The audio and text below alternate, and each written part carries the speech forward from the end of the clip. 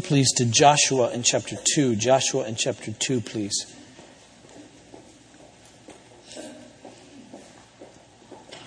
Joshua chapter 2. I want to read this whole chapter. 24 verses. Hang in there.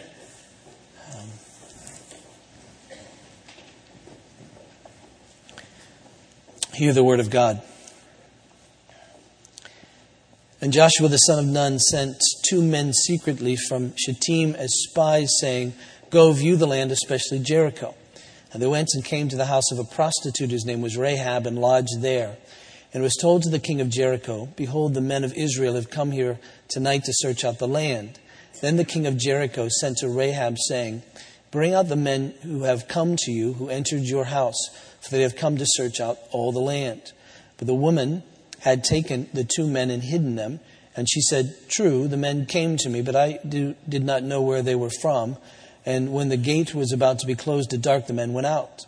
I do not know where the men went. Pursue them quickly, for you will overtake them." But she had brought them up to the roof and hid them with the stalks of flax that she had laid in order on the roof.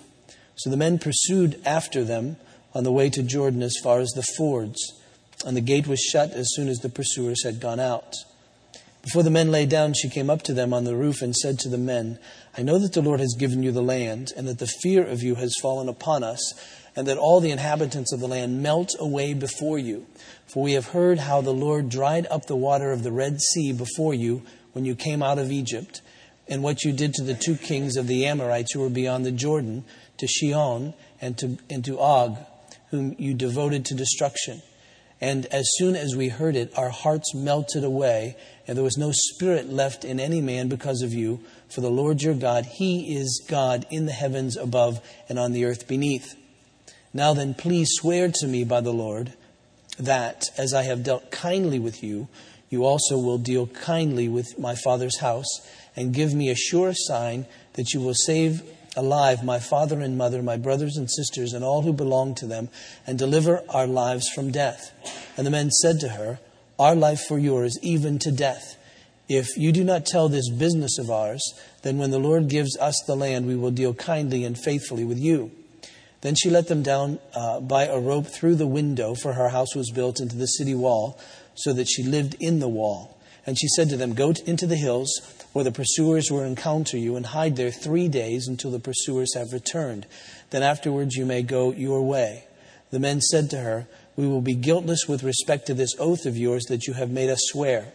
Behold, when we come into the land, you shall tie this scarlet cord in the window through which you let us down, and you shall gather into your house your father and mother, your brothers, and all your father's household. Then if anyone goes out of the doors of your house into the street, his blood shall be on his own head, and we shall be guiltless. But if a hand is laid on anyone who is with you in the house, his blood shall be on our head. But if you tell this business of ours, then we shall be guiltless with respect to your oath that you have made us swear." And she said, "According to your words, so be it." And then she sent them away, and they departed, and she tied the scarlet cord in the window. They departed and went into the hills and remained there 3 days until the pursuers returned. And the pursuers searched all along the way and found nothing. Then the 2 men returned. They came down from the hills and passed over and came to Joshua the son of Nun, and they told him all that had happened to them. And they said to Joshua, "Truly the Lord has given all the land into our hands, and also all the inhabitants of the land melt away because of us." Now, as we've come to this book of Joshua, we've asked the question, how will this study of ours, how will the message, how will these particular messages, what we read, give us hope so that we can persevere, we can continue in serving the Lord? You remember the purpose for which Joshua seems to be written is for us to join with him and say, "As for me and my house, we'll serve the Lord." And so that's the climax. That's where he's coming. So that's why this is written for us and written for all the generations even before us and after us, so we can read this and have confidence that we can serve the Lord. And his theme, therefore, the way that he gets us to that point, is to talk to us, to teach us about, to show us the faithfulness of God. So that at the end we look and say, God is faithful, therefore we will serve him. And so that's sort of the overriding thing here for us.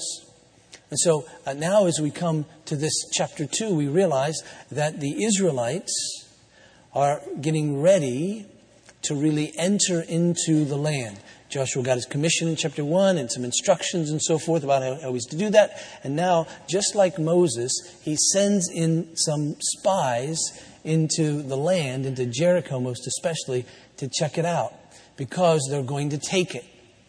Now, just as an aside, soon we will ask the question, how is it ethical for the Israelites to go in and take land from people and kill everybody? Okay? So that's a problem for you if you're wondering about what we're going to do about that. We're going to come to that, not today, but soon. We don't want to avoid that kind of question. We don't need to avoid that kind of question. We can answer that kind of question. And so we're going to come to that. I hope if you've been with us long enough, you realize that our study of the Scripture is rigorous. It's probably... Our rigor is only hurt by time and my weakness.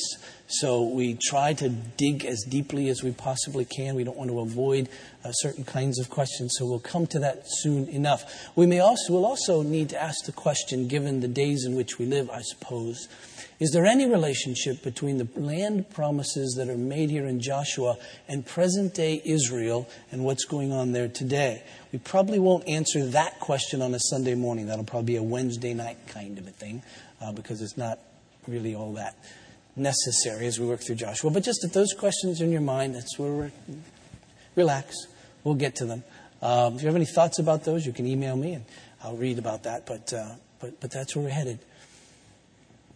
But they really are going to go into the land, and they really are going in the land with the purpose of spying it out so that they can take it. And you probably know the story of what happens in Jericho anyway, and that's coming shortly, and the whole city, as you remember, is destroyed. But so that's why they come. They come to spy out the land. They lodge, interestingly enough, in the house of a prostitute named Rahab. And you say, well, why'd they go there? Well, I suppose... if you're a spy and you don't want anybody to take your name, that's a place where nobody generally takes your name, I've been told. And so that was a place not uncommon for strangers, strange men, to lodge in visiting foreign places, especially if they didn't want it to be known. But they were found out. The king somehow got word that these two spies had come to Rahab's house to lodge. So he sends word to her saying, give up these men. Give them into our possession.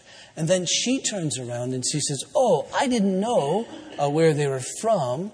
And they went that way. Anyway, which was a lie.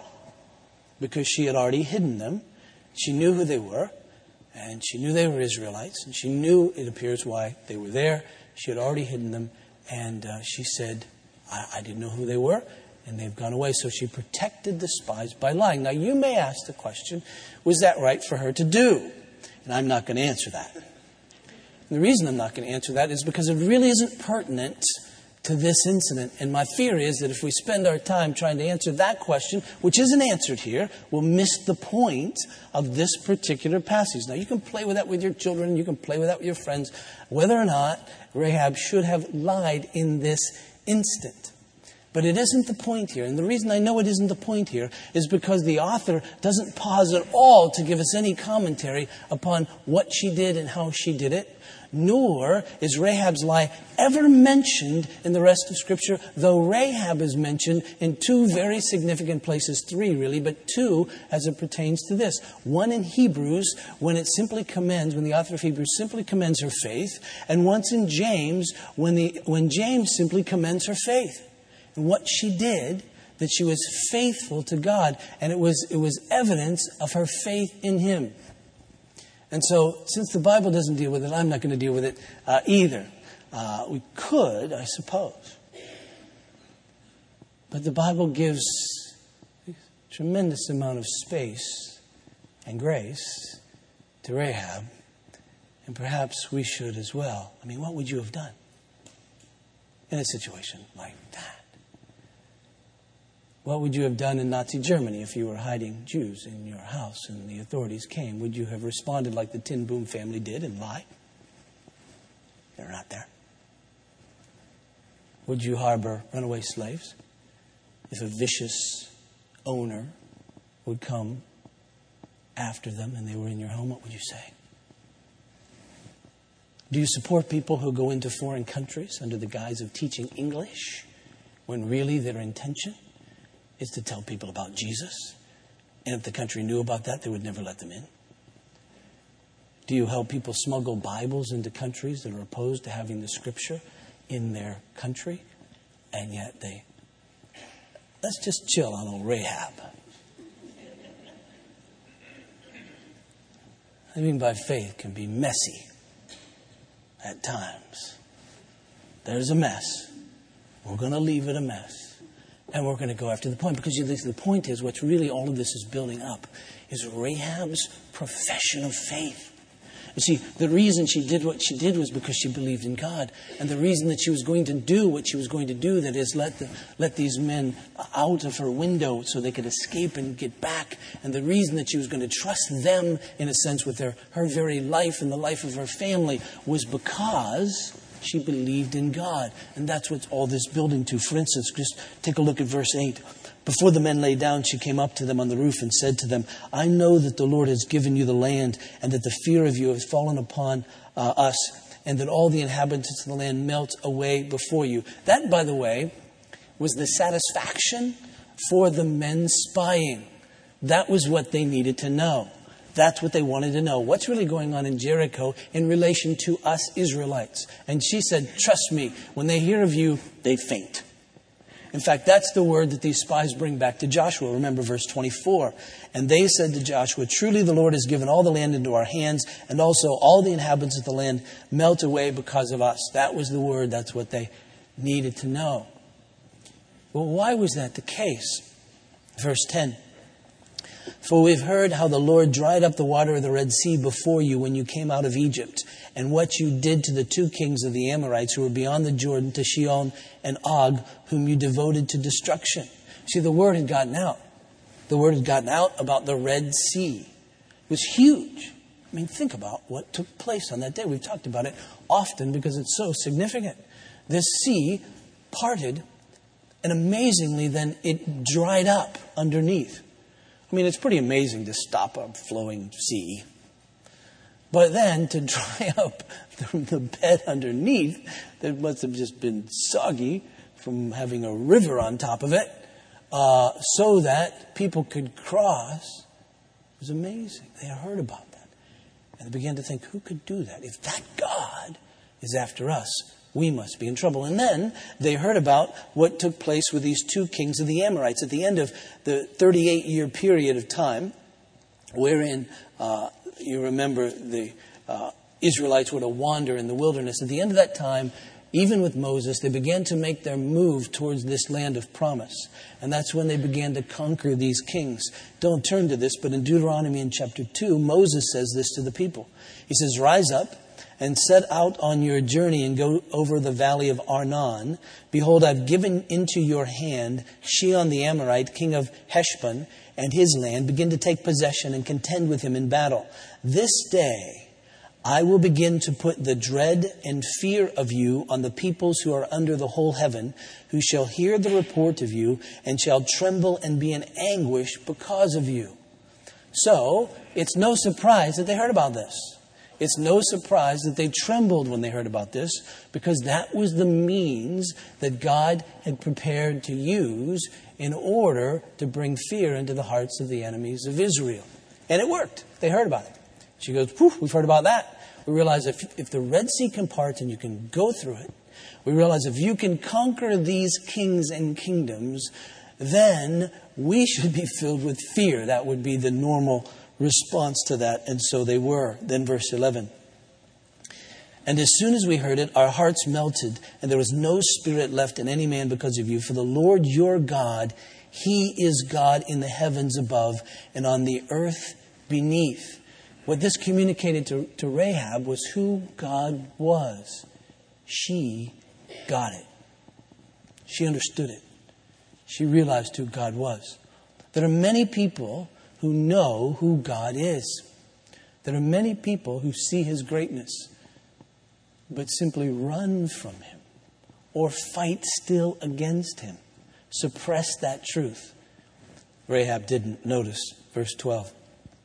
Now then, please swear to me by the Lord that as I've dealt kindly with you, you also will deal kindly with my father's house, and give me a sure sign that you will save alive my father and mother, my brothers and sisters, and all who belong to them, and deliver our lives from death. And the men said to her, our life for yours, even to death. If you do not tell this business of ours, then when the Lord gives us the land, we will deal kindly and faithfully with you. About Rahab's life, one author puts it like this.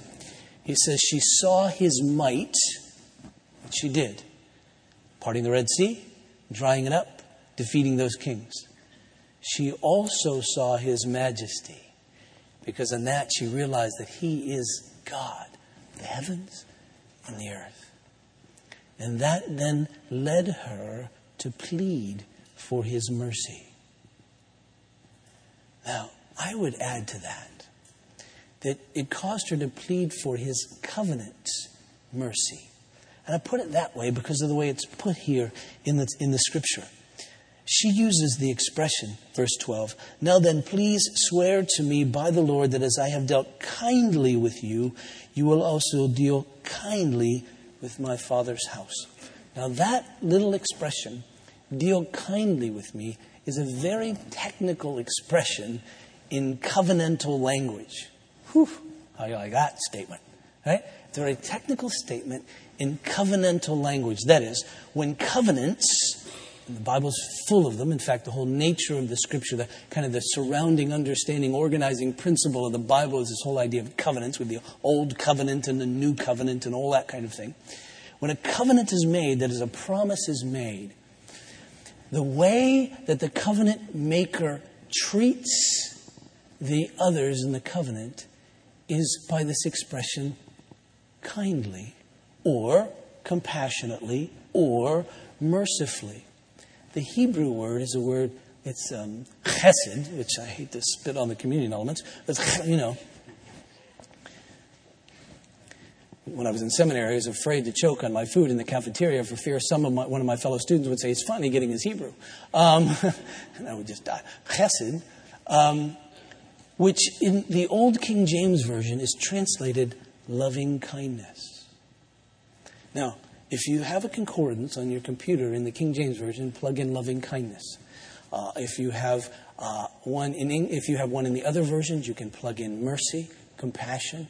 If you have an RSV, you can plug in the expression steadfast love. And what you'll find are all kinds of verses in the Old Testament, most especially in the Psalms, which deal with this. That's why David could say in Psalm 63, your loving kindness is better than life. Because he says, my whole life depends upon your mercy. This is what follows us all the days of our lives. Surely goodness and mercy, or goodness and kindness, goodness and loving kindness, goodness and chesed follow me all the days of my life, and I will dwell in the house of the Lord forever. When David sins and he writes his confession in Psalm 51, he comes to the Lord on the basis of God's loving kindness, on the basis of his mercy. He's saying, for your loving kindness' sake, forgive my sins. You see, when someone in covenant with another, most especially someone in covenant with God, pleads to them, they come to God on the basis of his mercy, on the basis of his loving kindness, on the basis of his promise, and therefore his faithfulness to that promise. And there's a sense in which, I say this reverently, that God is bound by his oath to respond. When he's made a promise and we appeal to that promise on the basis of his mercy, he's obligated by his very word. And can I say this reverently? You know me, not a name it and claim it moment here.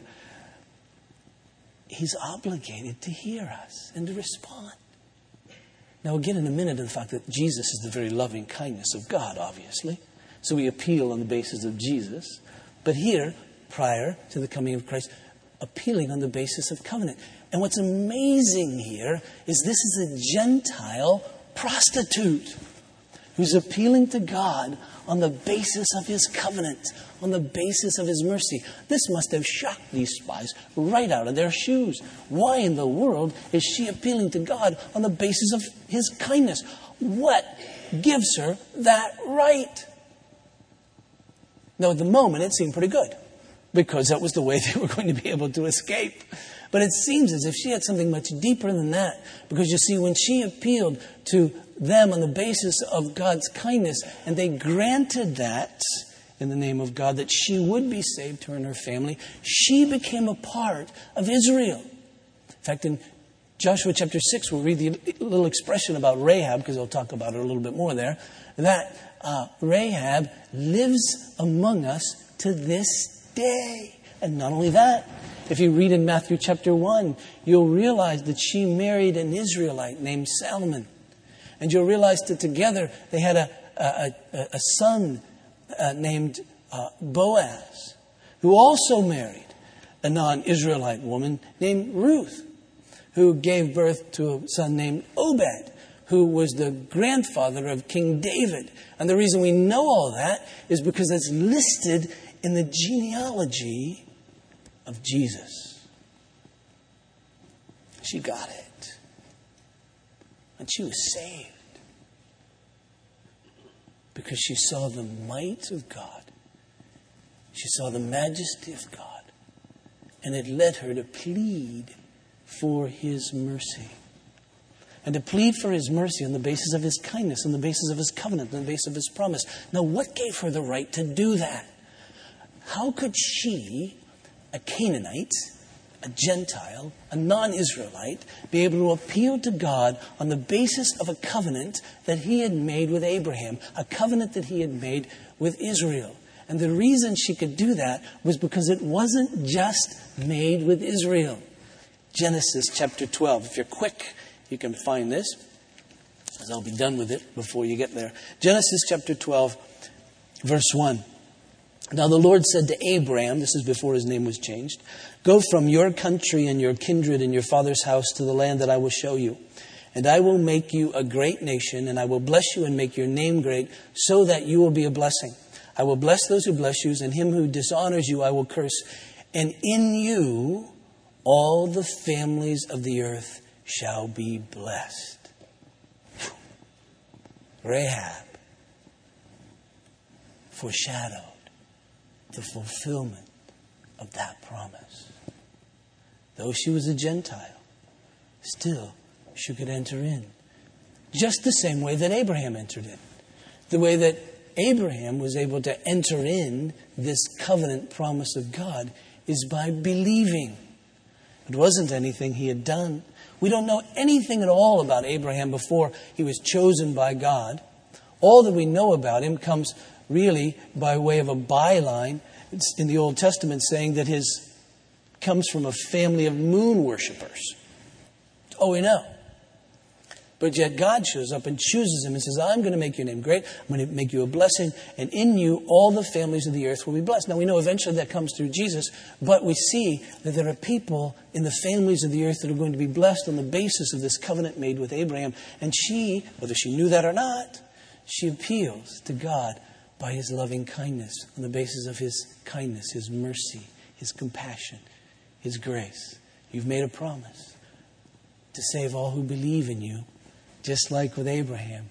So I'm coming. And you see, she became not a physical descendant of Abraham. Can't redo that. But she certainly became a spiritual descendant of Abraham. And to enjoy the blessings of this covenant, all because she believed. You see, Rahab, therefore, is just like us. Or, could we say, we're just like Rahab. The promise has been made.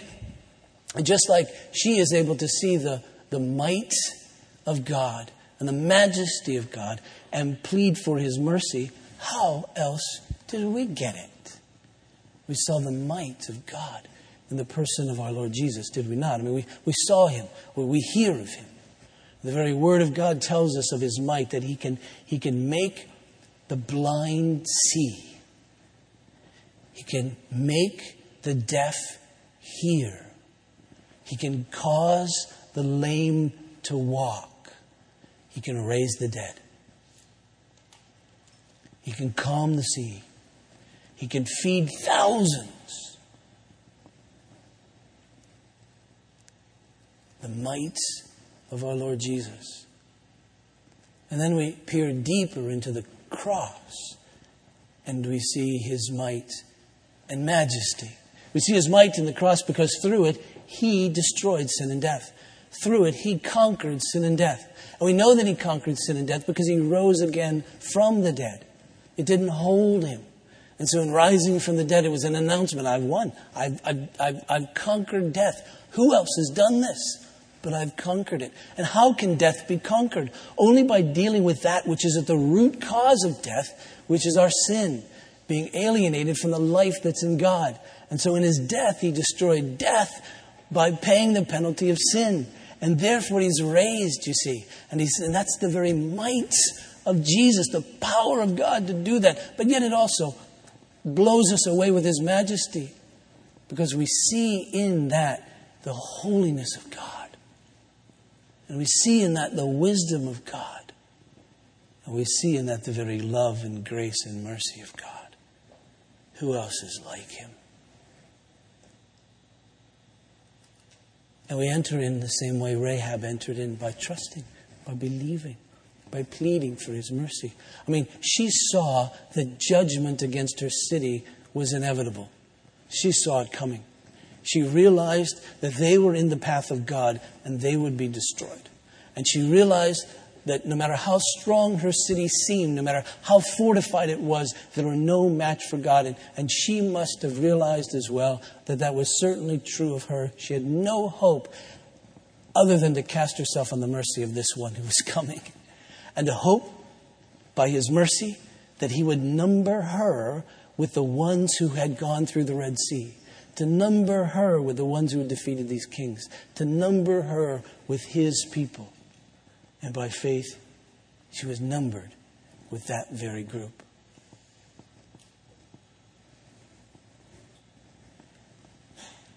The same is true for us. We plead the mercy of God, that he'll number us with those for whom Christ has died. And we come not on the basis of anything we have, not on the basis of any strength of ours. How silly would it have been for Rahab to say, listen, you need me for this battle.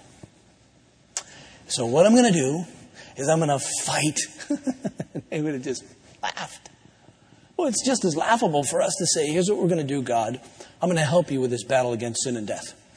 You need me in the fight, and therefore I'm going to help conquer sin and death.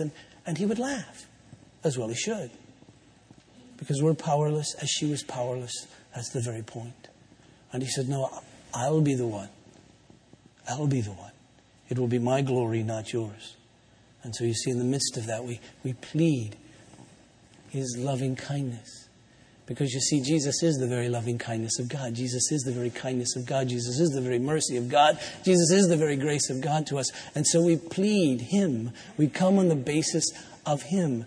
And when we do that, with a heart sincere, then God, can I put it this way, is obliged to respond to us. Because he's promised to respond to us. And he says, all who call upon the name of the Lord will be saved. All who've seen the might of Jesus in destroying sin and death. All who see the majesty of God in him because of his holiness and his righteousness and his mercy and his love. And all who see their own weakness and all who see their own sin, call upon him. And he says, I'll receive you. And you may say, okay. I'm willing to identify with Rahab at that point. But come on. She was a prostitute. Do I really have to identify with her like that? And of course, in one sense, no, not if you're not a real prostitute. But the Scripture uses that kind of language of us in our sin all the time. We remember the prophet Hosea. He was given the life of reflecting the nation's sin. And the way that he was to reflect the nation's sin to them, his prophetic word to them, was wrapped up in his being married to one who was a prostitute. And he would continue to say to the people, you're just like Gomer. You're just like she is. Because she's selling herself, giving herself even, to other men other than me, for compensation, for satisfaction. And you're doing the same. See, there's a sense in which all of our sin is just like unfaithfulness, just like impurity, just like prostitution, just like adultery, except spiritual, where we're giving ourselves to another other than God. He's saying to us, I want you to be mine. I want you to be betrothed to me. I want you to be my bride. And the degree to which we cast ourselves on others, whether it be trusting in the wisdom of another, whether it be trusting in the ways of another, whether it be trusting in our own passions, whatever that may be. But when we do that, you see, we're spiritual prostitutes. We're giving ourselves to another that we might be compensated, that we might be satisfied by them in some way. And God is saying, no. I'm the only one who can do that. So don't do that. 1/5 century, it's a long time ago, 1/5 century preacher put it like this. He said, this harlot, dearest brothers, was a figure of the church, which before Christ's advent used to commit fornication with many idols. But when Christ came, he not only delivered her from fornication, but also by a great miracle made her a virgin. For the apostle says concerning the church, I betrothed you to one husband to present you as a pure virgin to Christ. 2 Corinthians chapter 11, verse 2. Rahab fits there too in the context of our own lives.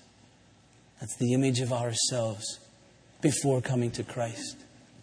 And now he says, I want to make you a pure virgin that I can give to my son, God says, so that you may be betrothed to him.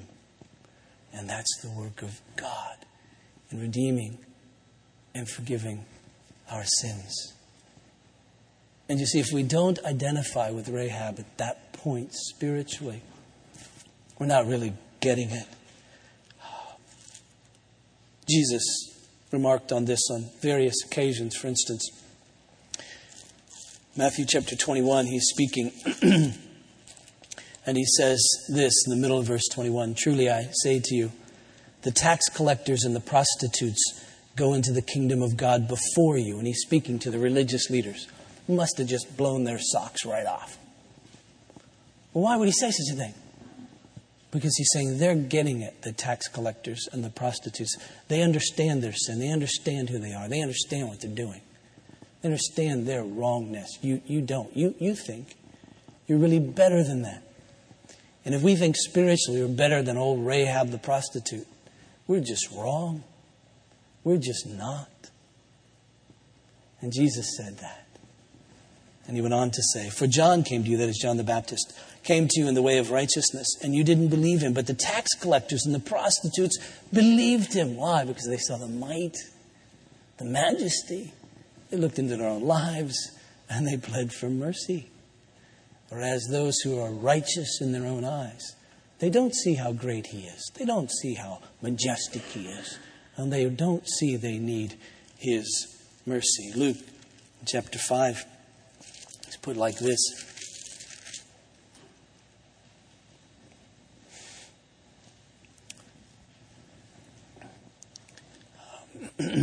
Verse 29.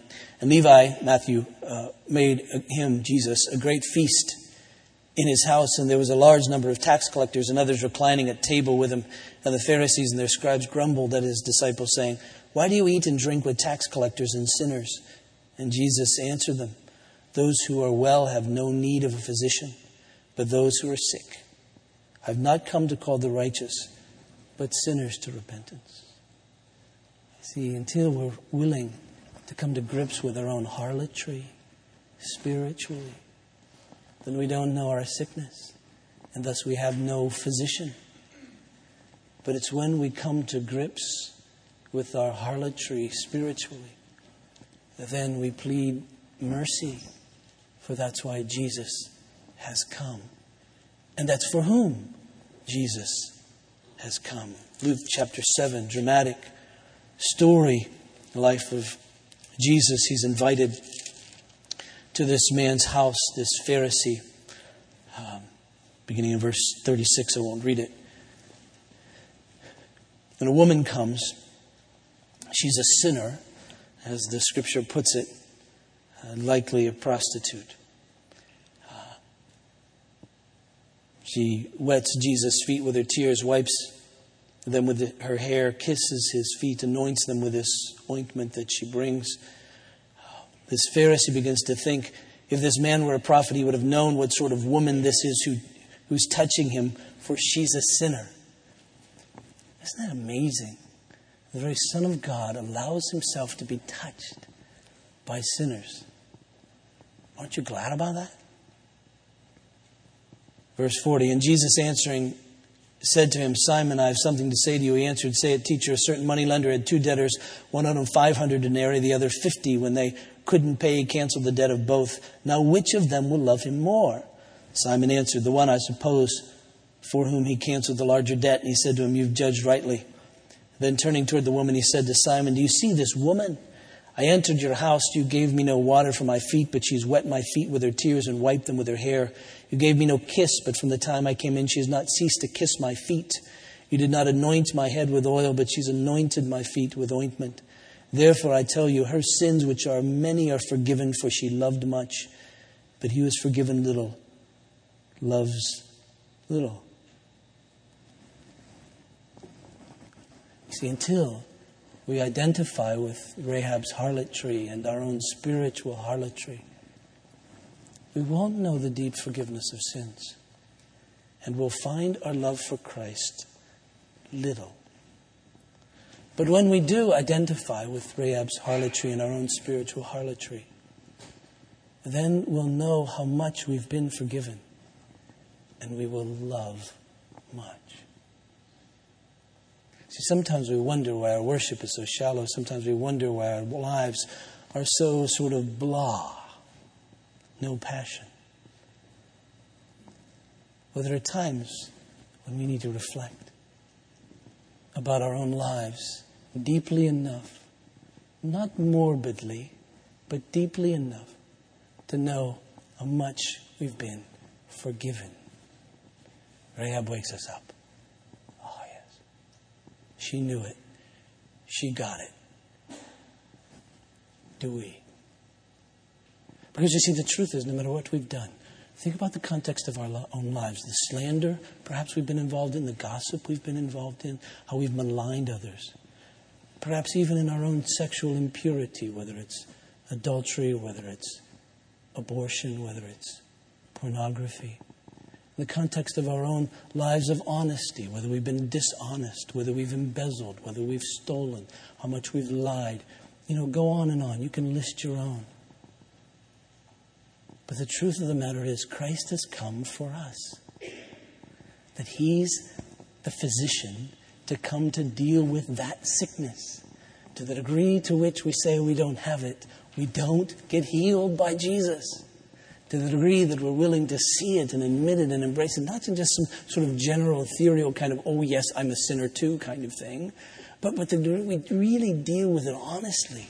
In the context of our own lives and heart, we really come to grips with it, is the degree to which Jesus thoroughly cleans us and thoroughly heals us. We shouldn't be shocked at the depth of our own sin, dismayed maybe, but not shocked by it. Nor should we be shocked by the sin of others. See, one of the things that makes church sometimes so difficult to do is we have high expectations for each other. Why? I don't know. Because we came into this club saying we're all sinners. And now we expect each other to be all perfect. And so when something goes wrong, we just kind of get all bent out of shape about it. And why? We should be saddened by it. We should help each other along in it. But we shouldn't be pious about it. We shouldn't be saying, oh, Rahab shouldn't have done this or Rahab shouldn't have done. We should just be along and along with each other, forgiving and accepting forgiveness. Because that's who we are. And when we know that, then we've received from Jesus. Think about this too. There was old Rahab. She got converted in the midst of this incredibly anti-God culture. She got converted, no doubt, even before the spies showed up. I mean, it wasn't their showing up that converted her. She knew at that point. She went to them and she said, I know about your God. I've known all this. I've reflected on this. He is God in the heavens and in the earth. And I know that. She was just waiting for opportunity to profess her faith to somebody. Because nobody else wanted to hear it. She was the only one, it appears, in Jericho like that. And she had to live in the midst of that culture till they came. And then, once assured that she'd be saved, she had to live in that culture knowing she was different than everybody else and knowing judgment was coming. Does that feel familiar? I mean, isn't that exactly how we live?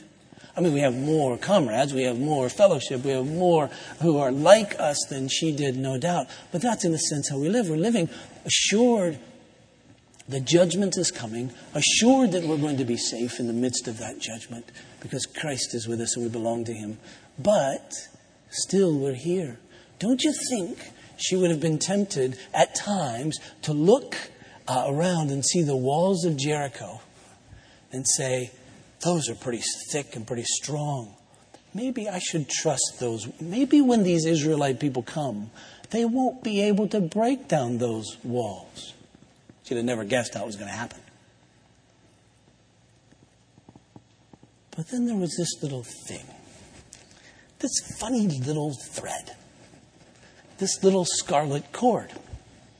You see, the sign that she was going to be saved was this little piece of thread. I don't know how big it was. This scarlet cord, that's all it's said about.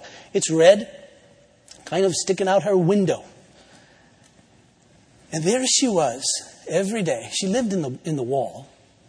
So there she was, living in the wall, this big thick wall, this wall of protection to keep her safe. And the wall wasn't going to protect her. All that was going to protect her was this little red thread. She'd look at the wall and she'd look at the red thread. Now, on a bad day, how many of you know the wall looked pretty good?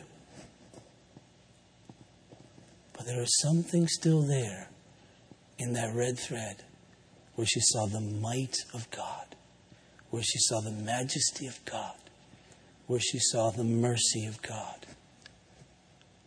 Now, nowhere in the Scripture do we ever hear much of anything really about this little red cord, this little scarlet cord after that. It's been made much of in church history because some have been able to say, well, wow, that red blood symbol, let's go back to the Passover. Isn't that how the Israelites lived on that fateful night when the angel of judgment was coming through? And they lived under that red blood on that night and they were saved. Or let's go forward to the blood of Christ. Isn't that how we live? Isn't that what we look at? And we say, yes, we live under the blood of Christ. That's what keeps us safe. On bad days, doesn't the world look strong? And don't we want to go to it for security and help in all kinds of ways and depend upon our doctors and depend upon our jobs and depend upon our families and depend upon our friends and depend upon our country, depend upon our military and all of that? Doesn't all that look strong? And yet we have this blood wherein we see the might of God, the majesty of God, and the mercy of God. On the night that Jesus was betrayed, He took bread and after giving thanks, He broke it. He gave it to His disciples and He said, this is my body which is given for you. Do this in remembrance of me. And in the same way, He took the cup. And after giving thanks, he gave this to his disciples, and he said, "This cup is the new covenant in my blood, shed for many for the forgiveness of sins. Do this in remembrance of me." I don't know what that scarlet cord is supposed to mean now to us. If anything, I know what this means. This is the gaze of our souls.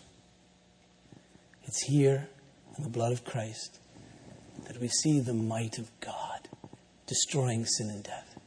It's here in the blood of Christ that we see the majesty of God, His justice as He condemns sin, but His grace as He receives sinners. And so just like Rahab, I realized my spiritual harlotry. I realized I've gone after other lovers. I've realized I've cast my heart upon those to satisfy me. It is not my true love. And I repent. And I come back and I stare at the cord. I stare at the blood of Christ. Say, yes. And I pray that God would deal kindly with me. That on the basis of His loving kindness, the basis of Christ, on the basis of this blood, that He would forgive me, receive me. And He has. And He says, when I come back, you will live. Let's pray. Father in heaven, pray for me, for us, that we'd be certain of that. Father, that each one of us would come to grips with our own sinfulness. That we wouldn't look at others and say, oh, look at your sin and all of that. And God, we wouldn't be morbid about this and just sort of roll in it. But God, in a reasonable way, in an honest way, in a genuine way, reveal to us our sin. But not only that, we pray that you would reveal to us strongly the might of God in destroying sin and death through Christ. Reveal to us strongly the majesty of God as He reveals Himself to us in Christ. Enabling us to take heart in the covenant which you have made and the promise you have made in your own loving kindness to us. That we would know that we belong to you. And that our belonging to you is the fulfillment of a promise you made 4,000 years ago. In fact, it's a plan that you knew of even before the creation of the world. That we're a part of that. And that nothing can shake it. Father, I pray that you'd set apart this bread and this juice in such a way that would remind us of Christ, that would fix in our minds, even in our taste buds, the truth of Christ, and that we would be secure, and that it would be our desire henceforth to walk with Him, to serve Him, to worship Him. And this we pray in Jesus' name. Amen. I remind you that this table is not the table of Grace Evangelical Presbyterian Church. It is not ours, but it is His. It's the table of the Lord, and He invites to it all those who understand themselves to be spiritual prostitutes apart from Him. All of them understand themselves to be sinners without hope, except in God's sovereign mercy, His covenant love, His covenant kindness, His covenant grace. And understand that He has made a promise to save all those who come to Him by way of repentance, turning from their spiritual harlotry to faith in Christ, the one who is faithful and pure, and all those who trust in Him and Him alone. That when judgment comes, that will stand because of Him. That's true of you. And please come. These two sections here to my left, come down this aisle to my left. These two down the aisle to my right, take a piece of bread, dip it in a cup, eat it, and in your mind should be going something like this. He has saved me. Huh. Imagine that. Please come.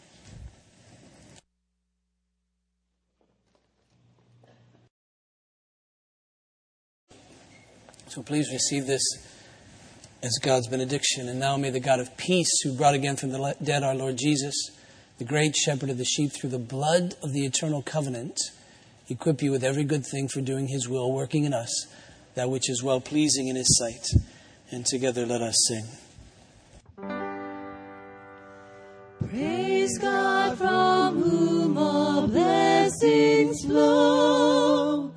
Praise him, all creatures here below.